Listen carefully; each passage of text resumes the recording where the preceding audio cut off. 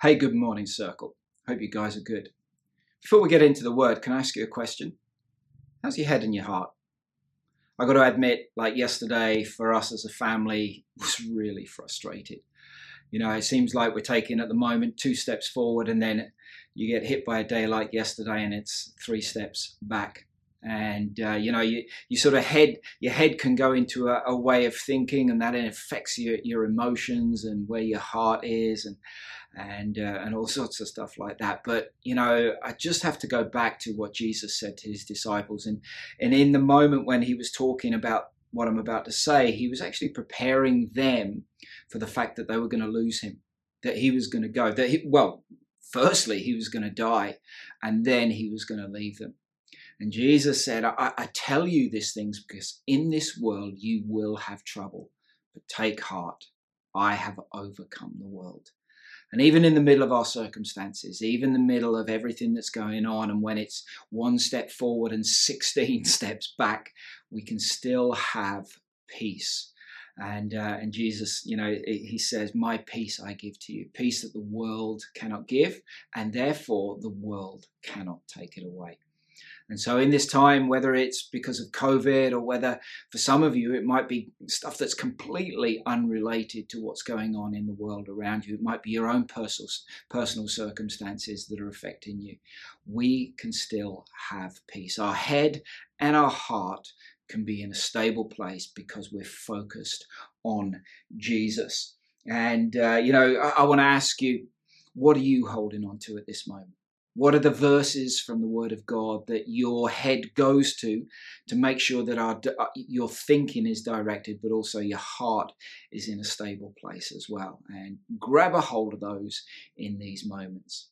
But I just want to, take a moment before we pray and get into the Word to just remind you of a couple of things that are coming up.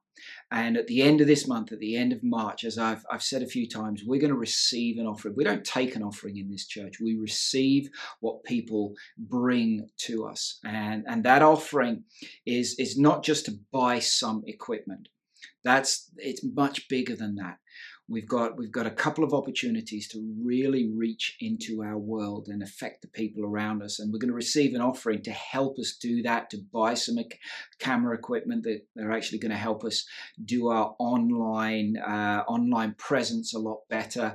And I'm probably going to talk about that a bit more in a couple of weeks as well, just to give you some details of what's happening at the moment and how we can make that better. But also, let me remind you, it's Easter coming up. And, there's a couple of times during the year that surveys tell us that people's thoughts actually turn to religion. And some people's thoughts even turn to Jesus because it's Easter. We're reminded of his death and his resurrection and his sacrifice for us. And also Christmas, we're reminded of his coming to earth. But Easter's coming up and we're having a Good Friday service, and we're also having our Easter Sunday service as well. And both of those are great opportunities to invite people into, it's online, and we're inviting people to look through the window into our community. But what a great opportunity when people's minds are already focused on the religious or the spiritual things of this world. And so why don't you take opportunity to invite people? At the end of every service now, we pray for people in our world, not just the general population, but the people who I know that I can say, hey, why don't you join us and come to church together and be online? So if you're ready to come around the Word of God, let's pray together. Father God, I thank you for your word. I thank you for this church that we are part of. God, this church that you love so much more than we love. But God, we declare that we love your house. We love your local expression of church as well, Circle. And we thank you for that. God, I pray that our hearts will be open and our minds will be ready to receive what you want to say to us today. I pray again for those people that may be watching that don't know you. God, that in some way, that you will draw their attention, you will draw their hearts towards yourself. In the name of Jesus, amen. July 1995, there was a heat wave in Chicago, and the temperatures went from about 100 to 120 degrees, depending on the time of day. And they'd never experienced anything like it in that time. And 739 people died during those days of the heat wave of heat-related causes. The problem was that the majority of those that died, and no one was checking up on them. No one knew who they were. And there were 68 of those 700 or so people that were so anonymous they had to actually bury them in a mass grave. My question when I read about this a while back was, where was community? Where was friendships? Why were 68 people not noticed completely? They were gone from this world and no one knew that they were gone. So often we're told that we're individuals and we highlight and we raise up the individuals because of a seemingly individual effort that people make. Our heroes are those that overcome the odds and they soldier on and they get on with life and they deal with stuff. We talk about the self-made millionaires.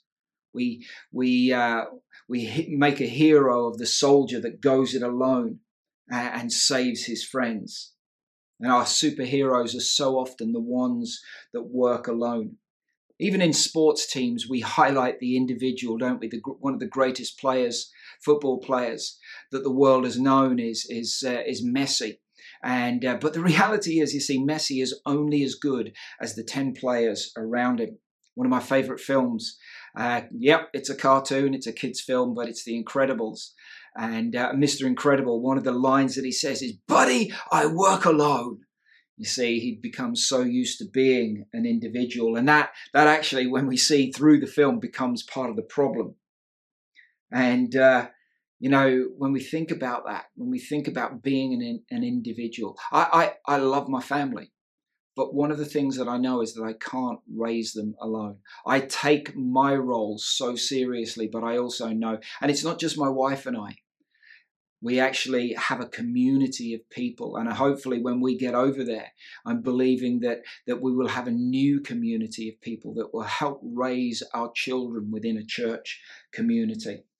There are role models that we want our children to have that will help disciple them and help mold them and help teach them. That's what a community does. Now, I recognize that I'm talking to a very diverse group of people online and both in the Sunday moment and watching afterwards at times as well. I'm talking to single people, to married with kids, married without kids. I'm talking to the divorced, the widowed. I'm talking to all ages. And hopefully I'm talking to some of our youth as well. And, we want to be a church where we embrace you all, and each of you can find your fit. Whatever stage of life you're in, whether you're coming through as a young person into the life of the church, coming out of kids' church into youth and into the larger environment on a Sunday, or maybe you've been around the block once or twice, and you're an older person with a lot of wisdom in your life. We want you all to find your fit within our community. The problem is we're living in a time when, and I keep saying this, it's never been more diverse, but also never been more divided. We divided along the lines of gender, of ethnicity, financial status, and age. And we see around in the media, both social media and the mainstream media, that it's almost like it feels like it's set up to further deepen the division that we have. And I think in many ways, we, the church, have bought in to that societal way of thinking. And I fully believe, and I know I talk to many other pastors, it's time to come back to biblical community. For us all to stop taking on divisive thinking and actually be biblical in our thinking. And it's in this time of COVID, many of us, more than ever before, have realized we need to belong. Not to just my social friendship group, but also to something bigger than myself. And not just to a church meeting, not just to attend a church meeting, but actually to a church community. And so the past few weeks, we've been looking at that theme of as one. And I want to continue maybe in a similar theme. As one was getting us facing in the right direction. But this series called Everyone is about mobilizing us, helping us find our fit alongside of other people within our community. And so we come together as one. But I fully believe that we can be valued. Each one of us can have value placed on us within our community. We can all play our part. And that's really what our church community is about. And this series over this month, we're going to be looking at this one particularly is going to be about everyone finding their fit and belonging. Next week, we're going to be looking at everyone cares, and then everyone contributes, and then everyone is a soul winner. You belong here. We belong here. Let me read James 3, and this is a passage of scripture from the Message Bible that I read a couple of weeks ago. But let me read it again. Real wisdom, God's wisdom, begins with a holy life and is characterized by getting along with others. It is gentle, reasonable, overflowing with mercy and blessings, not hot one day, cold the next, not two-faced. You can develop a healthy, robust community that lives right with God and enjoys its results only if you do the hard work of getting along with each other, treating each other with dignity and honor. When you think about this, James was actually on the edge. He wasn't classed as one of the core disciples. He was Jesus's half brother, and so for many in the Gospels, he's sort of on the edge, watching from the outside, and then suddenly we see him become part of that community, that early church community. And one of the key themes as we read through his book is how we live out our faith within community. And so he describes what he'd seen his brother Jesus hold so dear throughout his lifetime. He talks about the character of wisdom. And the character of wisdom that he talks about is, how does it look from the outside? When people look at our community, when people look at Circle, how does that wisdom within our community look? What will people see when they look, not just look at us online, but see and interact with other aspects of our community? When they scratch behind the surface of our Sunday services, what will they see? I believe they will already see people getting along with each other. They will see people, they'll know that we are Jesus's disciples by our love for one another. There should be a consistency about our relationships. It says not hot one day, cold the next. And then there's an overflowing, a spilling out of mercy from within the life of our church. Here's another thing that I think we need to show within the life of our church.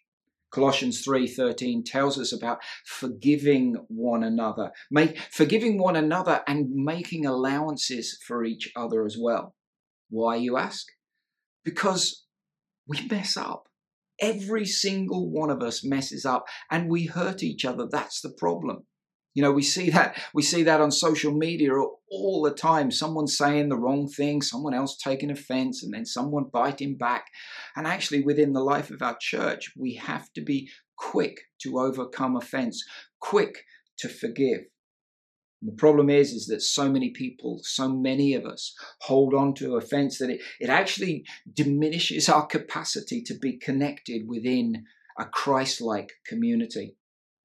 And there's nothing more poisonous to community and belonging than holding on to forgiveness and offense.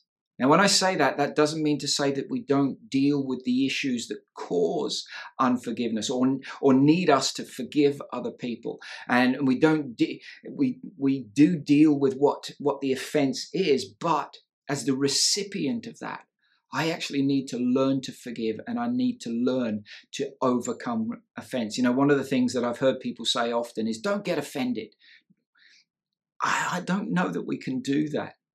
You see, what we can do is to get over offense, though, because when we hold on to unforgiveness and we hold on to offense, it causes bitterness, and that then causes division and the draining of love within the life of our community.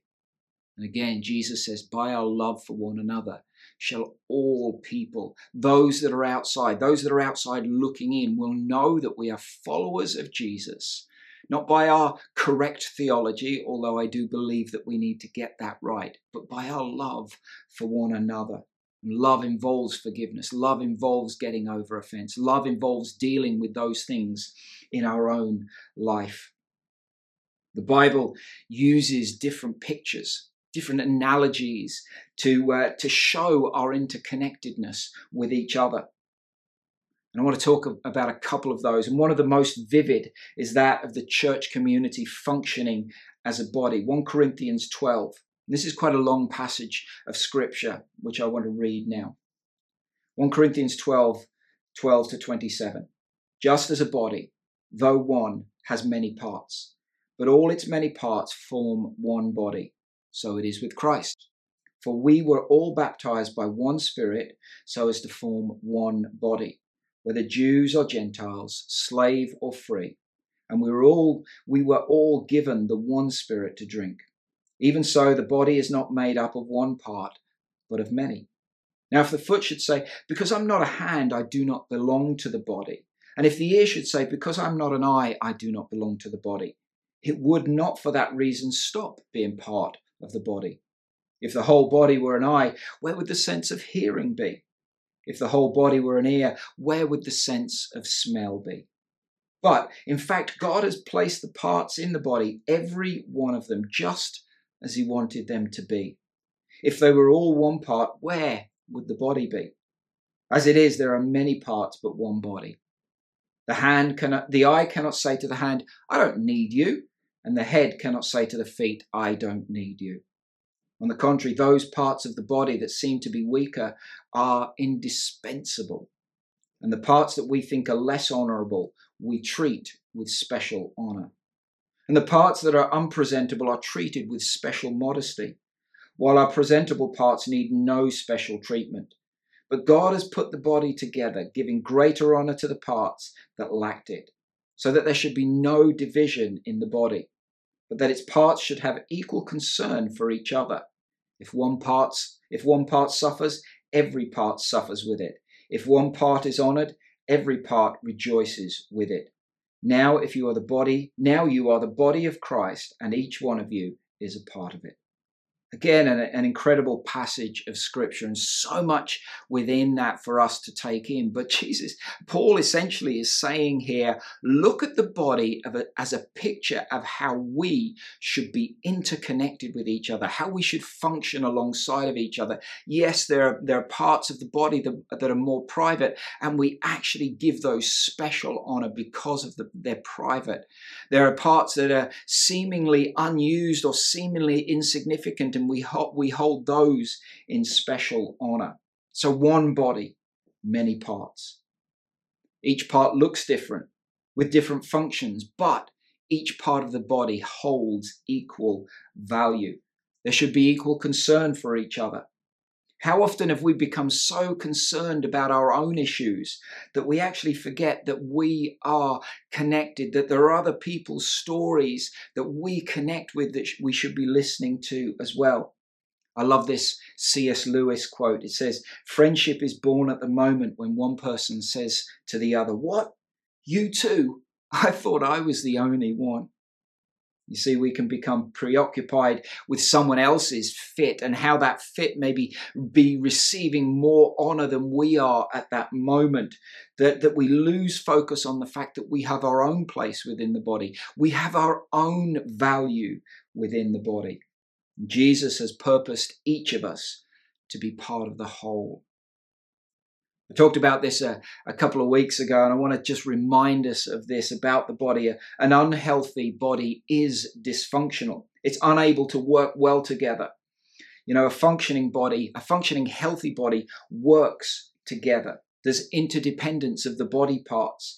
Where there's independence, it's because the body is malfunctioning. Cancer is division in our cells. Autoimmune diseases like lupus are healthy cells attacking one another. Tourette's syndrome, which is a disorder that's characterized by involuntary movements or shouting out. That's the body working, or body parts working independently of other parts. The body should work together under the instruction of its head, but too often we see the church with cancer, with lupus, or Tourette's. And so a healthy community, a healthy body is built. It's built by lives right with God. And that's accomplished by accepting the very fact that Jesus finished the work on the cross. It was about his grace, what he did, not what we do. But then from that position of relationship, from that position of forgiveness, from that position of accepting his grace, his love into our lives, we outwork that salvation, that right relationship and acceptance by God. But it's not just about lives right with God. It's about lives right with each other. That word shalom that we so often think about as peace is actually, it's about a functioning community. So peace within a community. And that doesn't just happen by doing a church service together. It happens by doing life together, by interacting, by processing the stuff of life, by talking with each other about the bad days and the good days, about working alongside of each other, treating each other with dignity and honor, placing value on each other and taking the focus off me. If we want people to belong, then we need to create space. Imagine we're in church on Sunday. You know, when we come back together and we're in our favorite seat, we like it because the sound is just right for us. We've been around a while and this is my seat. But imagine that we are full on that Sunday and we see a new family come in. We have a choice at that moment, don't we? We can be focused on ourselves and my seat, my comfort, my place. Or we can think there's someone here that needs to belong, potentially, that they could fit in. And we stand up and we create space and we move and we say, hey, why don't you come and sit in my space? I'll find somewhere else. You see, that's placing value on people. Imagine how they felt. And I have been in this very position where people have walked through the church door and they've just had about the worst journey. And someone has stood up and welcomed them and helped them to their seat. And they've come back the second week just because of that. Because someone placed value on who they were and being in that place. We don't just get on with our routine. We get up and we make space for people. And it's amazing, although we want to say that we are followers of Jesus and we make sometimes, and it's so silly that we make our regular seats that untouchable thing. We almost make them our anchor point, that I have to be there and someone can change the seating around and we get so upset, so offended about that one little thing that really is insignificant. And if we think about it, we can place value on other people by just creating space for them. And sometimes that can be a literal space. And so we place value on other people. We give them dignity. We place honor people. That honor is adding weight to people. You're helping them along and adding your weight to theirs. We say that church should be the best place to have your worst day. And sometimes people just need that arm around them to carry them at times. Why? Because it's what Christ did. Jesus said that we do this for the least of these. We take our eyes off ourselves and we place it maybe on those that are having their worst day at times. You see, this is not just about me finding my fit within a community. This is about me also helping others find their fit within the community, creating space. Because I can guarantee people will go to where they're valued, not where they're tolerated. So God is building us into his community, into this community, a community that's healthy and robust. So we look like a body. But there's also this picture of a building that's used as well. Let me read Ephesians 2:19 to 22. That's plain enough, isn't it? You're no longer wandering exiles. This kingdom of faith is now your home country. You're no longer strangers or outsiders. You belong here with as much right to the name Christian as anyone. God is building a home. He's using us all, irrespective of how we got here, in what he is building. He's used the apostles and prophets for the foundation. Now he's using you, fitting you in brick by brick, stone by stone, with Jesus Christ as the cornerstone that holds all the parts together.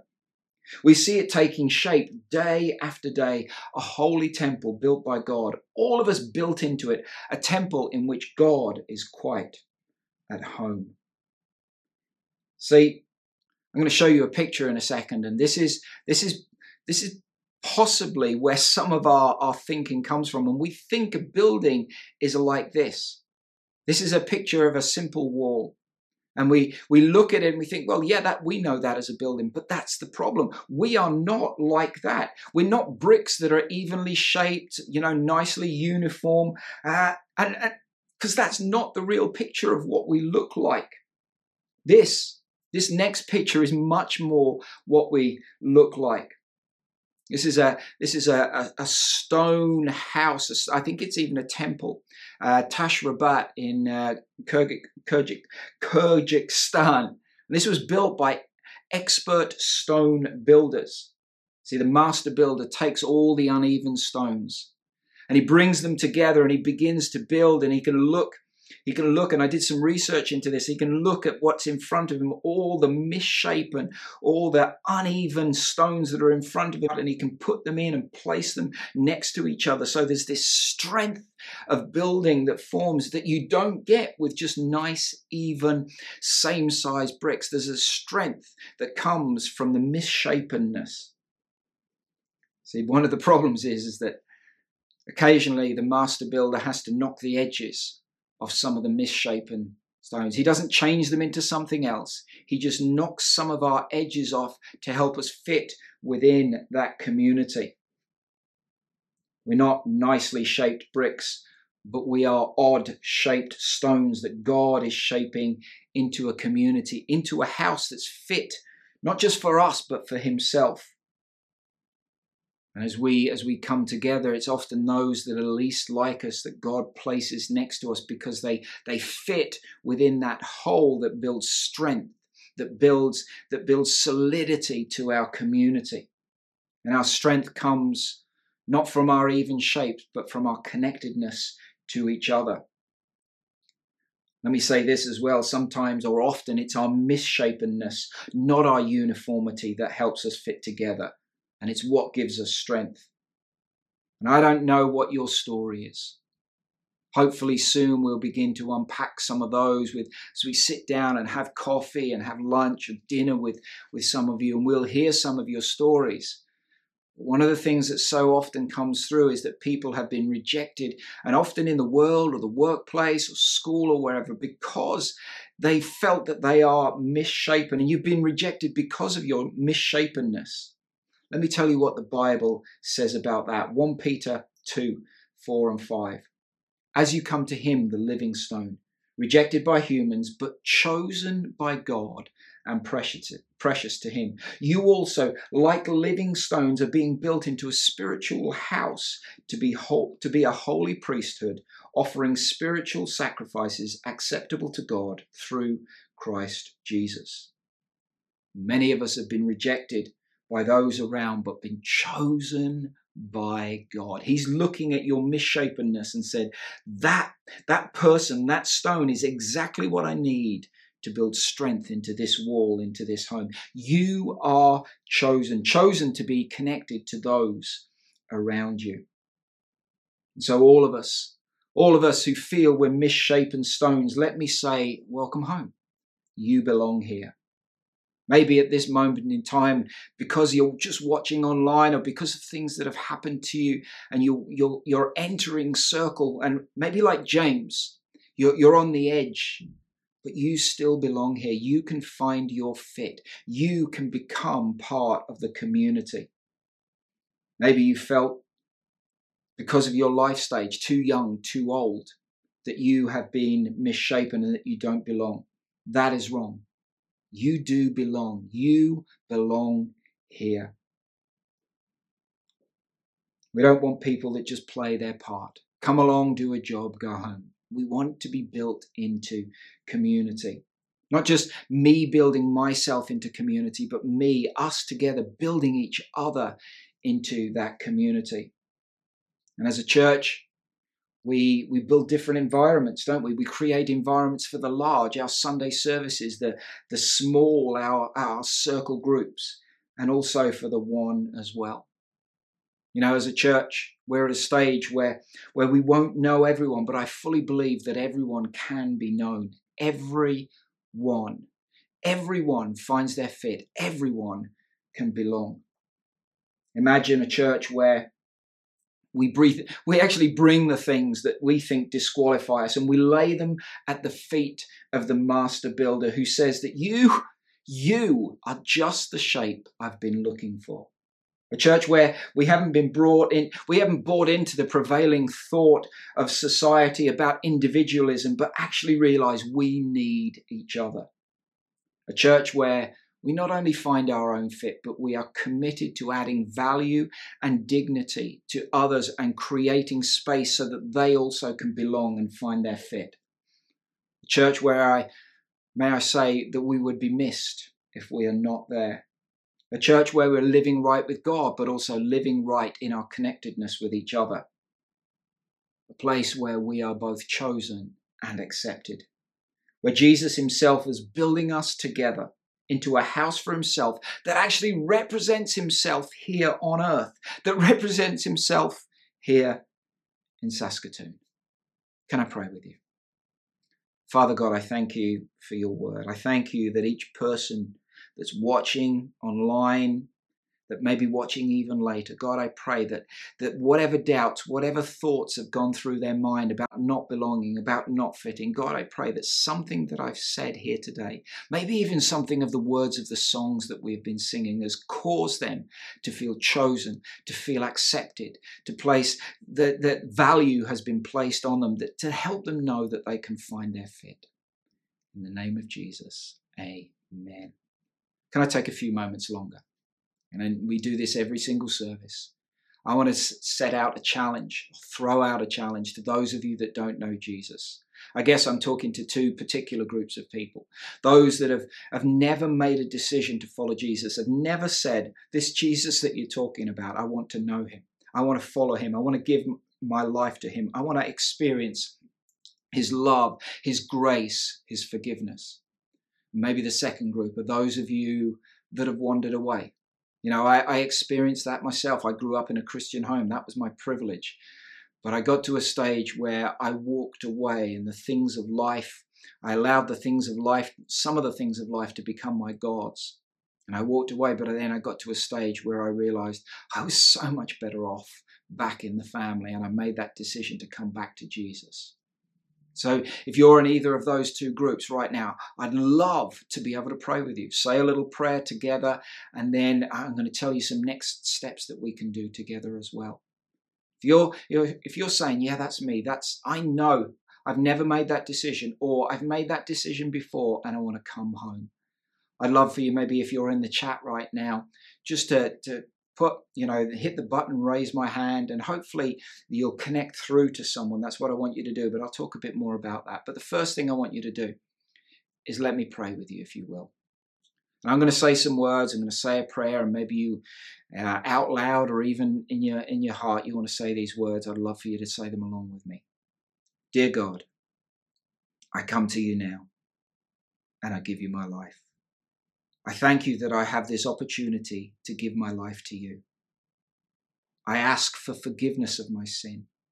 I take hold of the life that you give me. I take hold of the hope for my future. And from this moment forward, I am now a follower of Christ and part of his community. Amen. Hey, we've just got a couple of steps that or a few steps that I want to, give you an outline with you. The first thing is go out and tell someone that you've done this. The first thing you can actually do is just press the raise my hand button. but go out and tell someone, maybe someone in your world, because it does something in you. When you verbalize it, it establishes it in your heart, and you never know what it will do in theirs as well. And then we'd love to connect with you. And so if you want to hit that raise my hand button, or maybe even tell someone, give someone a call from the church and say, yeah, I made that decision. We want to put a New Testament in your hand. To be able to do that, we obviously have to get some details from you just to be able to send that out to you, because we want to get you reading the Word of God. But the other thing I would say is keep coming back. Yes, we're online, but come back next Sunday. Get involved in a circle group if you want to as well. I'd encourage that. But come back. This is a community. It's not an event you've attended. It's a community that you're part of. So I'm going to hand back to the team right now. It's been a privilege to speak to you. And I think next week, Paul and Jessica are going to be taking the next theme. And then after that, my wife Dee is going to be preaching. And then it'll be me back at the end of the month. Hope you have a fantastic week, guys. Back to you in Saskatoon, and we'll see you soon. Bye.